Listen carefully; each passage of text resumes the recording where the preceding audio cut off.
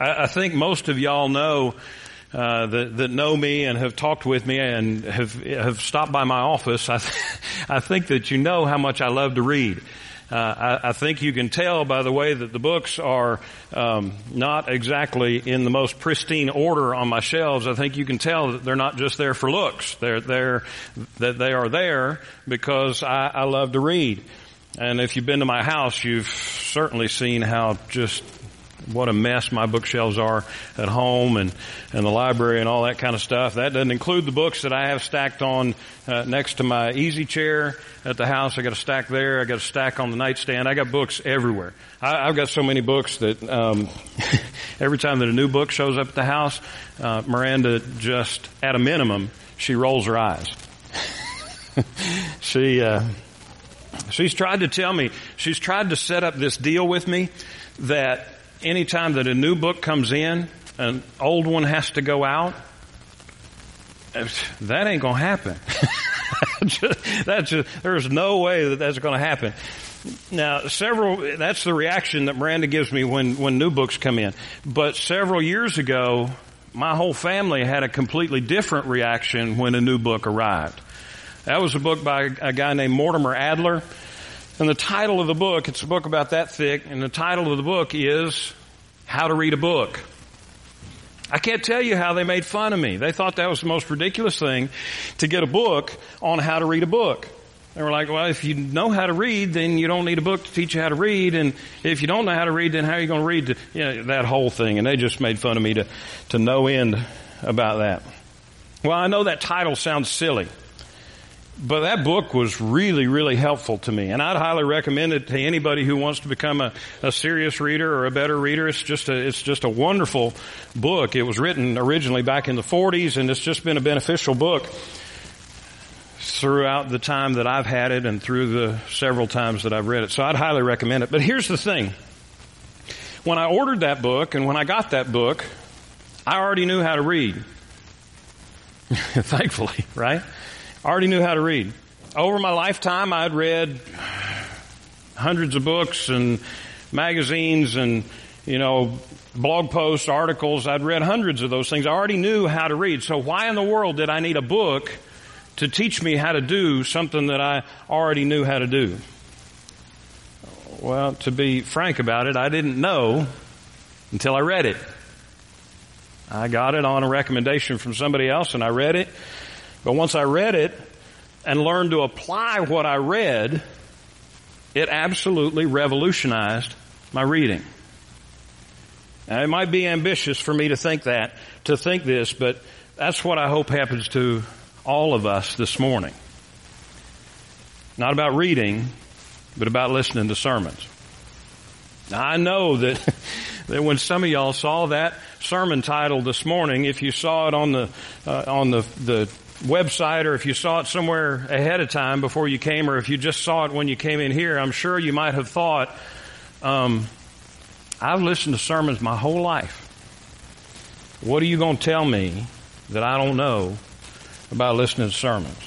I think I know what I'm doing. There doesn't take a whole lot of qualifications to be able to listen to a sermon. So why do I need this? Well, honestly, I don't blame you for thinking that. And I certainly don't want to patronize you. There's nothing worse than somebody, patting you on the head and, oh, you really don't know what you're doing, so I'm going to teach you, you poor people. I don't want to do that. I don't want to patronize you. I don't want to patronize any of us here. But our passage this morning, I believe, gives us the best blueprint that I know in all of Scripture for how to listen to a sermon.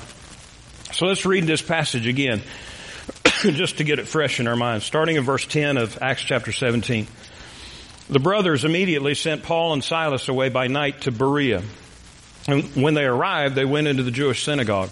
Now those Jews were more noble than those in Thessalonica. They received the word with all eagerness, examining the Scriptures daily to see if these things were so. Many of them therefore believed, with not a few Greek women of high standing as well as men. But when the Jews from Thessalonica learned that the word of God was proclaimed by Paul at Berea also, they came there too, agitating, stirring up the crowds. Then the brothers immediately sent Paul off on his way to the sea. but Silas and Timothy remained there. Those who conducted Paul brought him as far as Athens, and after receiving a command for Silas and Timothy to come to him as soon as possible, they departed. When things started to get heated in Thessalonica, you remember we were in Thessalonica last week. When things started to get heated in Thessalonica, the church thought that it was best to send off Paul and Silas, and then later on to send Timothy on down the road to this place called Berea. Now you can follow along on the map that's inside your bulletin. That's the reason that I put it in there, so that you can follow along where we are. Berea was a town that was basically about 45 miles southwest of Thessalonica. So, as the text says, they left in the night. So if they left in the middle of the night and walked all through the night and through the next day, they would have gotten to Berea sometime around the afternoon or sometime around the evening of the next day. You remember when we talked about Thessalonica, that Thessalonica was a bustling port city. So it was active. It was a major city. It was an active, involved city. It was a very important port city. And then before that, before Thessalonica, back when they were in Philippi wasn't a port city, but it was a very influential city. The Bible says that it was a leading city in Macedonia. So they'd come from these very important cities, these very influential, these very strategic cities, to this place called Berea. Berea wasn't like that at all. Berea wasn't significant. I mean, it wasn't like a little rural podunk town, but it wasn't a significant strategic city at all. Now, it was along that same Ignatian way that Philippi and Thessalonica were on. So it was on that major highway. But just because a town is on the interstate doesn't mean that it's necessarily a strategic or important town, right? And that's the way that Berea was. People from Philippi and Thessalonica probably would have seen Berea the same way that people from Richmond look at Bluefield. You ever thought about that? You know how the people at Richmond seem to think that the state stops at Roanoke? That's basically the way that the people at Thessalonica and Philippi would have thought about Berea. You know, it was a town of decent size. It was a town on the Ignatian way, but it just wasn't significant. It wasn't significant at all. But notice how the Bible describes these people in this insignificant, unstrategic town. The Bible describes them as noble. Matter of fact, it describes them as more noble than the people from the strategic city of Thessalonica. Now, I don't think that was some sort of a slam on the people that were in Thessalonica, because if you remember however many months ago or a couple of years ago when we studied through the books of 1st and 2nd Thessalonians, Paul loved the church at Thessalonica. I think it was one of his favorite churches. As a matter of fact, when he wrote those two letters to them, there wasn't any criticism like he had for the other churches that he wrote to. So the church at Thessalonica was a good church. Paul loved that church. They were a sweet church. But these folks in this new church at Berea, they were different. They were more noble than the folks at Thessalonica. It certainly wasn't because of where they were from. It certainly wasn't because of their bloodline. It certainly wasn't because of any external things like that. So why were they more noble than the folks that Paul loved from Thessalonica? What was so special about them? Well, verse 11 tells us, and that's really where we're going to focus our time here this morning. Look at verse 11 again. And I don't know if you highlight in your Bibles, but this is one of those verses that's, I think, worthy of highlighting. Verse 11 says, "Now these Jews were more noble than those in Thessalonica. They received the word with all eagerness, examining the Scriptures daily to see if these things were so." There's three reasons that the Berean church folks were more noble than the church folks from Thessalonica, from the church at Thessalonica. The first reason is that they received the word eagerly. We've seen this enough. We know what Paul's pattern was when he was going to these different towns, these different synagogues, or these different towns. The first place that he would typically enter was a Jewish synagogue.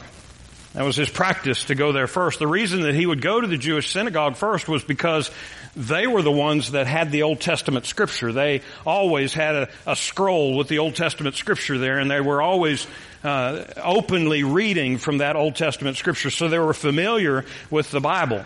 But when Paul would go into these synagogues, he would take the Bible and he would open it up to them. He would take that scroll, he would take the Old Testament Scriptures that they were so familiar with, and he would expose them to Jesus through the Old Testament. In other words, his preaching was exposing the Word. You've heard me say it many times about the kind of preaching that we do here. It's expository preaching. That's just a fancy way of saying that we're exposing what Scripture really says. We're not making things up or getting on hobby horses or any of those kinds of things. It's expositional. It's expository. Even later on, when Paul and his compatriots were kicked out of the synagogues, or even if there wasn't a synagogue in town, they would gather the people together in a particular place and do the same thing, expose the Scriptures to them. The location would change, but the method, what they were doing, never changed. The method was always biblical exposition, authoritatively proclaimed. In other words, the person was proclaiming it as, this is God's Word. God has spoken to us in His Word. And it's proclaimed with that kind of authority. Now, the task of preaching wasn't just given to anybody. Paul, or one of his apprentices, one of his close companions, one of his disciples, were the ones that were always preaching. In other words, it wasn't a free-for-all. It wasn't left as just a bunch of people that would spout their opinions about it. It wasn't left open to whoever mysteriously received some sort of a word from the Lord for everybody. It was done by somebody specifically called by God and prepared for the task. So here's what preaching looked like in Berea. And here's what it should look like in Bluefield. Preaching happened in a place where the people were gathered together for the purpose. Preaching happened as a monologue delivered to a group of people by one man who was uniquely called by God, qualified, and gifted for the purpose.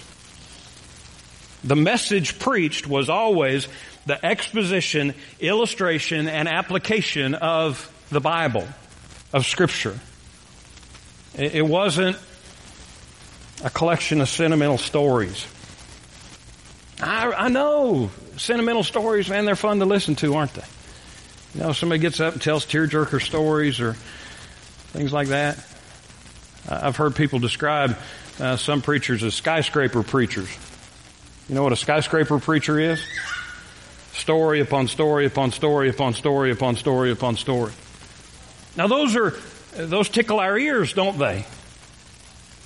But that's not what preaching is. It's not what biblical preaching is. Now, biblical preaching isn't the spouted opinions of a commentator. We get enough of that on TV, don't we? Preaching isn't the rantings of a political partisan. Preaching isn't the sales pitch of a motivational speaker. It was the exposition, illustration, and application of the Bible. And when the Berean church heard that, they received it. But not only did they receive it, they received it eagerly. Even though it wasn't entertainment that Paul was bringing to them, they longed for it. They longed for the meat of the Word. Even though it wasn't self-help pop psychology, they soaked it in for their own benefit. Even though it was more like chewy meat than fluffy cotton candy, oh, they loved to feast on it. It was, I can get the picture. You know, when I read Scripture, sometimes my imagination goes and I get pictures in my mind. I get the picture that the church at Berea, when they were hearing Scripture proclaimed, it was as if they were on the edge of their seat, just waiting for the next word, just eager to hear it. They were eagerly anticipating hearing not from Paul, but from God. From God Himself, because He's the one who gave us His Word. Are you that eager? Not to hear from me, but to hear from the proclaimed Word of God. You come here with that kind of anticipation of the preaching of His Word, or do you just come here because that's what you're supposed to do and you just endure it? You know, it's amazing how much better I sound when you're eager to hear it. And I tell you what, probably one of the, I don't know, I guess one of the preacher's curses is, not curse words, one of the preacher's curses. You know that when I was when Miranda and I were on vacation those couple of weeks, we went to a couple of different churches from some different friends of ours, different acquaintances and things. One of the things as a preacher, when you do this regularly, one of the things that's so difficult that I have to pray about is when you listen to somebody else, especially if they're preaching a text that you've already preached, sit back and think, I wouldn't have done it that way. And instead of being eager, instead of eagerly anticipating hearing from God through His Word, through the mouthpiece, it's so easy to sit back and be critical, right? It's amazing how much better a preacher sounds when we're eager to hear, not from him, but from God. Amen? Is that how you come here? You want to make me a better preacher? Thank you for holding down the amens. If you want to make me a better preacher, then receive the Word eagerly. Also examine the Scriptures daily. Verse 11 goes on to say that the Bereans were more noble than the Thessalonians because they examined the Scriptures daily to see if these things were so. In other words, they eagerly received Paul's preaching. They eagerly received the Word that Paul was exposing to them. But at the same time, they held their Bible to make sure that what he was saying was actually what Scripture says. And we got to be honest about this. We got to be frank about this. There is a lot of junk out there these days, not just these days. There's a lot of junk out there that passes for preaching. And if you're not continually immersing yourself in Scripture, it's easy to get fooled. Because there's a lot of stuff, man. These guys are good. I watch some of them and I think, man, if I could just talk like that, if I had teeth like Joel Osteen, if I could smile like that boy, right? And you look at that and you think, oh, man, it's so easy to listen to, and they're so good and so fluid and so dynamic and so have so much charisma when they speak. But if it doesn't match this, then it's a wolf. Right? By and large, you know, there's a lot of junk on network TV. There's a lot of terrible stuff on Netflix and Hulu and all the streaming services, and cable TV has some awful stuff. But I think the absolute worst stuff on TV is some of the stuff that passes as preaching. It's more dangerous. That doesn't give us an excuse to watch the other stuff. I think it should warn us. It should warn us. Just because somebody quotes a verse or two doesn't mean that they're preaching the Word. You have the responsibility to take any preaching or teaching that you hear back to the Bible and make sure that it's true. You have an individual responsibility to do that, and we have a corporate responsibility to do that.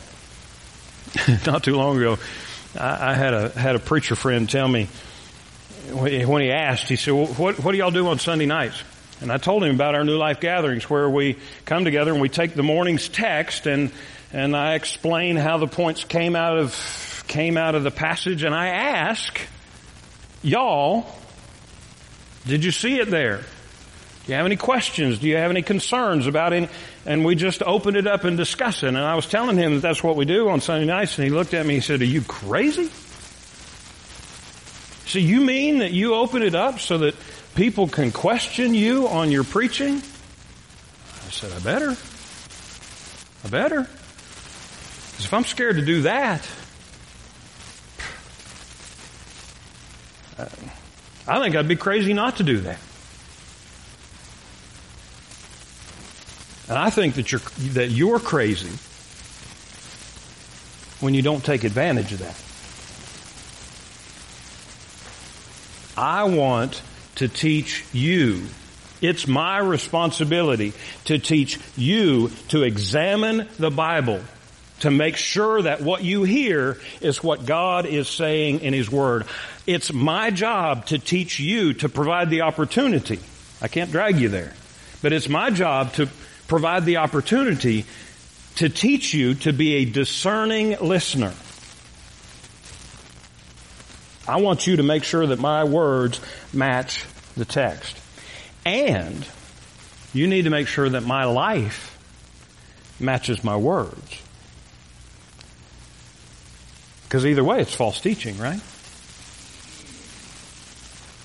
I don't want you to swallow theological poison just because the guy talking to you washes it down your throat with sweet stories and tasty presentation skills. But you need to notice something about the order here. First, they received the Word eagerly. Then they examined the Scriptures daily. See, we can take this to an unhealthy extreme. If you take it to an unhealthy extreme, then you are always sitting, listening, saying, where's the theological holes? We're listening as a skeptic, right? And we're not called to listen as a skeptic. Paul says that they were more noble because they eagerly received what Paul was telling them. Then they weighed it against Scripture to make sure it was true. We don't go in with our theological framework and our vast biblical knowledge laid out there on the table to say, where's this guy going to screw up? Right? That's not receiving the Word eagerly. We receive the Word eagerly, and then we examine the Scripture daily. They went into it looking to hear from God through Paul. Then they evaluated what they'd received. We start with preaching the text on Sunday morning. And then on Sunday evening, we gather to make sure that what we said is true. Right? There's intentionality in that order. You want me to be a better preacher? Then receive the preached word eagerly and examine Scriptures daily to make sure what I say is true.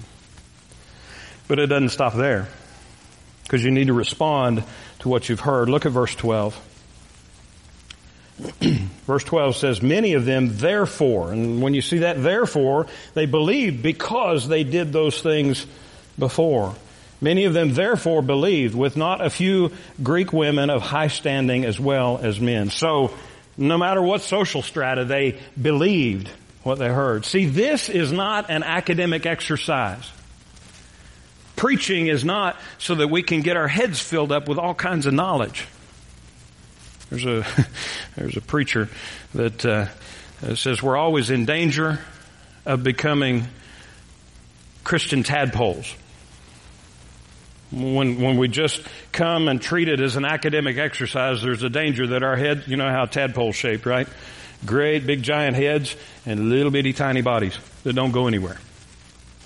No, we have to apply, we have to believe what we hear. We don't just listen to preaching so that we can answer all the Bible Jeopardy questions. We don't just listen to preaching to fill our heads with knowledge. And we certainly don't come and listen to preaching so that we can somehow curry favor with God. Oh, you know, I listen to all these preachers, so surely I'm good with God because of that. No, we don't do that. No, you listen to preaching so that you can believe what the Bible says and act out your belief. It's about who we're to become. It's about transforming us into Christ's likeness. There's an old, I thought it was a prayer, but it really comes from a hymn that was written back in the 40s by a man named Hudson Pope. And I love this. I want to find the music. I want us to learn it and do it. It's just a little chorus. It says, "Make the book live to me, O Lord. Show me thyself within thy word. Show me myself. Show me my Savior. And make the book live to me." I love that. We're going to learn that. We don't just have to make up the music. Make the book live to me. Show me myself and show me my Savior.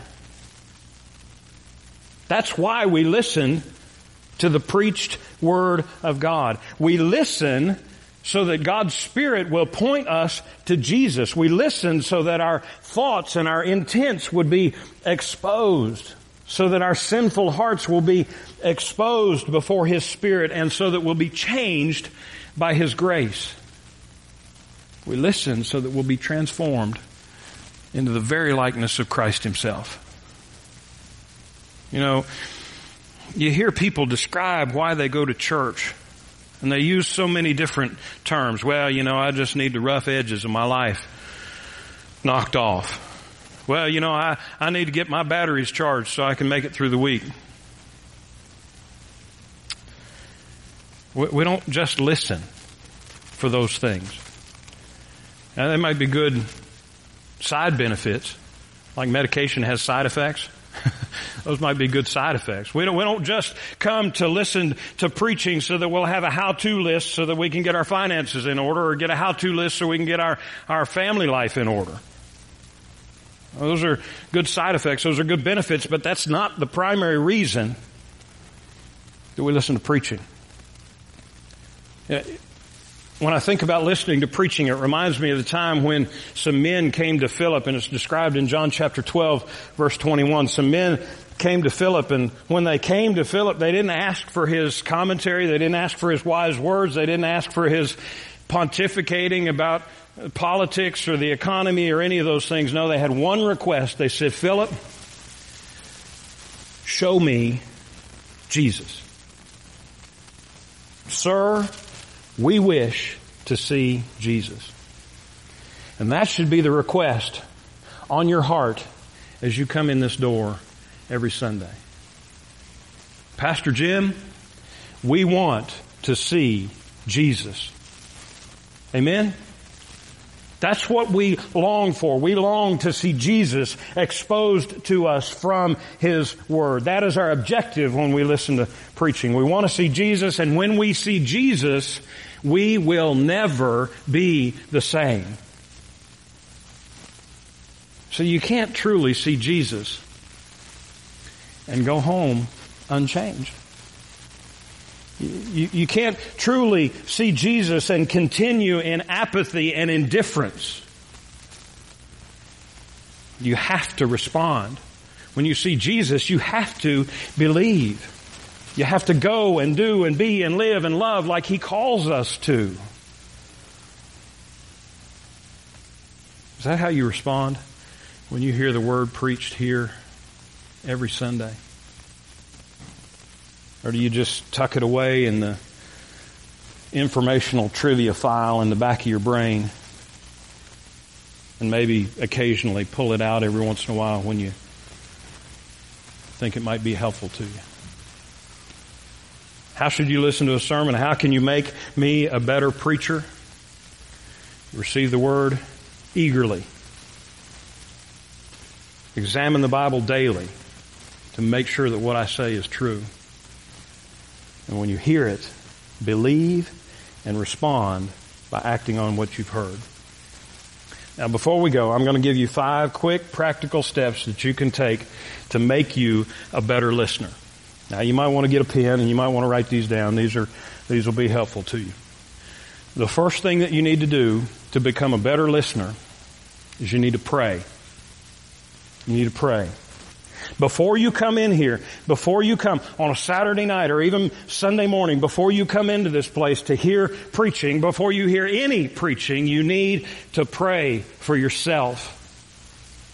You need to pray that the Holy Spirit will prepare. See, the Holy Spirit is the one who inspired this word. The Holy Spirit is the one who illumines the preacher, opens the preacher's eyes to the text, and the Holy Spirit is active in the preaching act. He's going to open your heart and open your eyes. So you need to pray that He would do that. Pray that He would prepare you to receive the word that you're going to hear. Pray that He would prepare you to be able to look past all the things that so easily want to distract us from hearing God's Word. Pray that He will show you yourself and show you your Savior. Pray. Pray for yourself. Also pray for your church family. Pray that the church would be built up through the preaching of this Word. Not just in numbers, but would be edified, would be built up. Pray that this church would be unified in receiving the Word, and pray that this church would be eager to act on and apply the Word that you hear. Pray for yourself, pray for your church, and pray for your pastor. Pray that I will be faithful to preach this text and nothing else. Pray that I will experience the old-timers used to call it the anointing and the unction of the Holy Spirit. You can look those up, Google those words if you want to. But I love those descriptions. Pray that I would experience the anointing and the unction of the Holy Spirit as I preach. And pray that I'll preach with freedom and with passion. Pray that my preaching will feed the sheep and run off the wolves. I long for everyone who comes in here and sits under the preaching of the Word to stay and to be part of our family, but only if they will bow their knees to Jesus and be changed. If and when, and it's happened over the past 4 years, that people come in and they sit and they enjoy the fellowship, they enjoy the family, but they're convicted by the Word and they refuse to change. They refuse to bow their knee to Jesus. And then all of a sudden we don't see Him anymore. The Word's going to have 2 responses. It's going to feed the sheep or it's going to run off the wolves. I pray that the wolves are converted, become sheep. But if they won't be converted, then they need to be run off. So pray that that will happen. Pray that my preaching will feed the sheep and will run off the wolves. And pray that I will always live what I preach. Pray. That's the first thing you need to do. The second thing you need to do is you need to prepare. It's easy to say we're going to pray, but now we're getting into tough stuff, right? Think about it. If you had a big inspection or something like that coming up at work, or you had a big final test and your whole grade depended on this test at school, you'd prepare for it ahead of time, wouldn't you? You wouldn't just walk in and say, well, I'm just trusting the Lord. Well, you might, but you're only going to do that once. There's a whole lot of people that will spend more time preparing for a vacation than they spend preparing to hear from the Creator of the universe. Prepare by getting to bed on time on Saturday night. I told you I was going to say, nobody wants to say amen, but somebody might say ouch. Right? See, it's hard enough to stay awake when I preach. Amen? But you don't have a chance if you stay up late on Saturday night. Watch your movies, play your ball games, go to your ball games, watch your ball games, play your video games, do all of that stuff, go to the drive-in, whatever you're going to do it on Friday night. And prepare yourself for worship on Saturday night. I know that there are exceptions, but as a rule, go to bed on Saturday night. And get up on time Sunday morning. When you get up, don't get up at the last, after the 15th snooze button or whatever, and you're running around the house like a crazy person. You got screaming kids, and where's my Bible, and you're trying to do your envelope, trying to do all of that stuff, and you run out of the door, and you come screeching in here at right about the time the prelude's over, and you don't catch your breath until the offertory. I'm preaching to me too. Get up on time. Get some breakfast before you come. Sugar crash will aid in that sleepiness. So get some breakfast. Drink your coffee. Get plenty of caffeine. Go to the bathroom before the service starts. Amen? I'm nagging, I know. But it's true. But those are not the only things that you need to do to prepare. One of the beauties of the kind of preaching that we do here, this systematic expositional preaching, is that you know exactly where we're going to be next Sunday. We're finishing off this morning with verse 15. Where do you suppose we're going to start next Sunday? Hey, that's not hard, is it? And if you're really confused and you're just slow on the uptake and you don't quite get it, then look at the bottom of the front page of your bulletin, and it's written in there what next week's passage is going to be. So, sometime this week, maybe even several times this week, you can go through and read that. And as you read it, and once again, it's not just a duty thing that, check it off, I'm done. When you read it and you read next week's passage, hey, we're going to be in Athens. And man, Paul is doing some stuff here, and he's talking to some folks here, and so ask questions of the text. See if you can predict what my sermon's going to be. That'll make me a better preacher. Right? See if you can figure out what the sermon's going to look like. Ask questions. Take notes and ask questions of the text and see if they're answered. And if they're not answered in the sermon, then come back Sunday night and ask those questions. Hey, preacher, why didn't you talk about the poetry that Paul was speaking about? Right? So that's part of preparation. Read ahead, study ahead, make your own outline, bring it with you, come to church prepared. Third thing is you need to participate. Participate. I thought this was a monologue, right? It is. But even though it's a monologue, you still need to participate. Participate by bringing your Bible. If you don't have a Bible, then get the one out of the back of you, take it home, and guess what? You've got a Bible. Bring it with you. Bring your Bible and keep it open to the passage. Now I know that's one of the things that I've always been concerned about us having the text on the screen. I do it, and and there's benefit to that. But I don't ever want us to get lazy and depend on that. We need to have our own Bible open in front of us. If it's a device or, your iPad or what, I don't care. If it is, turn your notifications off. Right? Because you don't need to be having distractions. There's enough distractions, right? Have your Bible open in front of you.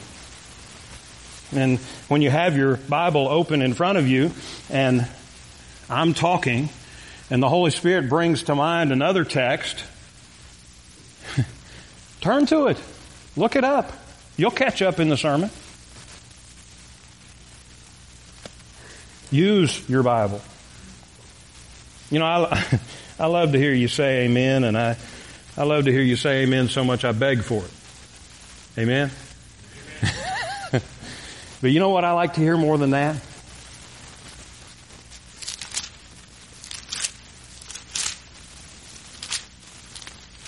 That's the sweetest sound that a pastor can hear, that this pastor can hear, is you using your Bible. So, yeah, you can turn louder. But that's the sweetest sound ever. So you participate by keeping your Bible open.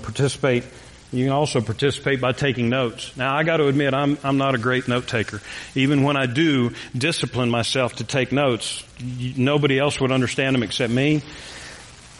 But it's a good discipline to have. When I do take notes, I benefit from it. Now, I'm not talking about, perfect outline notes or anything like that, something that's going to make you pass the final. But even if it's writing off in the margin of your Bible, the cross-reference verses, something. Take notes. Here's a suggestion. And we did this before we started the book of Acts. If any of your memory goes back that far, I've let it be known that we could order some, they're called journables. They're little notebooks that has on the spine, they're hardcover books, and on the spine it says what book we're going through, and then each passage is written in there with blank spaces under it to take notes. Now, a few of you ordered those, and that's great. But whether you order those or not, think about the value. As we preach through these books of the Bible, think about the value. If you take notes every week and you write down comments every week, then you can put that little notebook on your bookshelf, and the next time that you read through the book of Acts or the book of 1st or 2nd Thessalonians or 1 Peter or Hebrews or Joel or Nehemiah or any of the books that we preach through, you have your own personalized commentary to go through. It will aid in your own Bible study. So keep a notebook. Another way that you can participate during a sermon is to pray. We already talked about prayer. I'm talking about praying during the sermon. Now, I've got to admit, I am probably the least coordinated person you've ever met in your life. There's a reason that when I'm up here singing, that you don't ever see me clapping my hands. It's not because I'm opposed to it. If I had that much coordination, I'd be doing it all the time. But I can't clap and sing at the same time. I just can't. I'm not coordinated. But I can tell you this, that as I'm preaching, I'm praying. So you're coordinated enough to do the same thing. As I'm preaching, pray through those things that you were praying for before you got here. Pray for me. Pray for each other. Probably not a good prayer to, Lord, would you make that kid hush? That's probably not a good one. But if you're distracted by a noise or something going on, a good prayer would be, Lord, help me focus. Amen? So pray. Pray, prepare, participate, and practice. You ever heard the old saying, practice what you preach? I'm telling you to practice what you hear. Talk about the sermon with your family or with other people. There's all these stories about people that have the preacher for lunch or have church for lunch. When you go home and you talk about all the things that went on that you didn't like or something. I really don't get the impression, I don't get the feeling that happens here. I don't. But what you can do is around the lunch table or around the dinner table, talk about what you heard. Talk about the passage. Talk about how the Lord convicted you. Take the message that was preached inside these walls, take it outside these walls. Take the Sunday morning message through your Monday through Friday. Take it with you. Finally, you need to persevere. This is probably one of the most difficult. That's why I listed it last. You know, we systematically preach through the Bible every week. That means that you need to do your best to be here every week.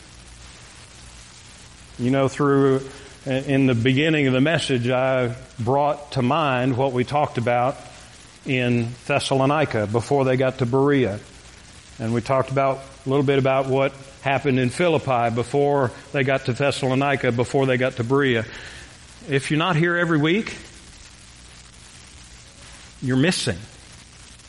You're missing chunks of the Word. You're missing chunks of the text. Very rarely will your life be transformed by one magnificent sermon. But your life will be transformed by persevering through a lifetime of faithful Bible preaching. Just compare it to your physical life, right? Your physical life, you can probably, if you think really hard, you can probably pick out 4 or 5 magnificent meals that you've had in your lifetime. Right now I'm thinking of one when I was doing a job in Italy. Man, it was shellfish and pasta and whew, man, that was amazing. But did that change my life? You know what changed my life? Was breakfast, lunch, and dinner every day of my life, cooked by that woman right there, cooked by my mother, every day of my life. Now, can I go back and think, well, what did I have for breakfast in 1982? October 7th of 1982. No, I can't. Sorry. But it's the systematic, regular nutrition of everyday meals that grow us into the healthy, some of us healthier, adults that we are. Why would we expect different from God's Word? We love it, and you know, we can hear a message and we can think, oh man, I heard Adrian Rogers preach a message that was just amazing. That's not what's going to change your life. What's going to change your life is persevering through sometimes long, systematic, regular exposition of the Scriptures. We need to persevere. We preach the Bible here every week for a reason. And we do it so that we as a church family can gather and enjoy a nutritious Bible meal together every week. So how can you make yourself a better listener? How can you make me a better preacher? Pray, prepare, participate, practice, and persevere. All that I'm asking you to do today is commit to those 5 things.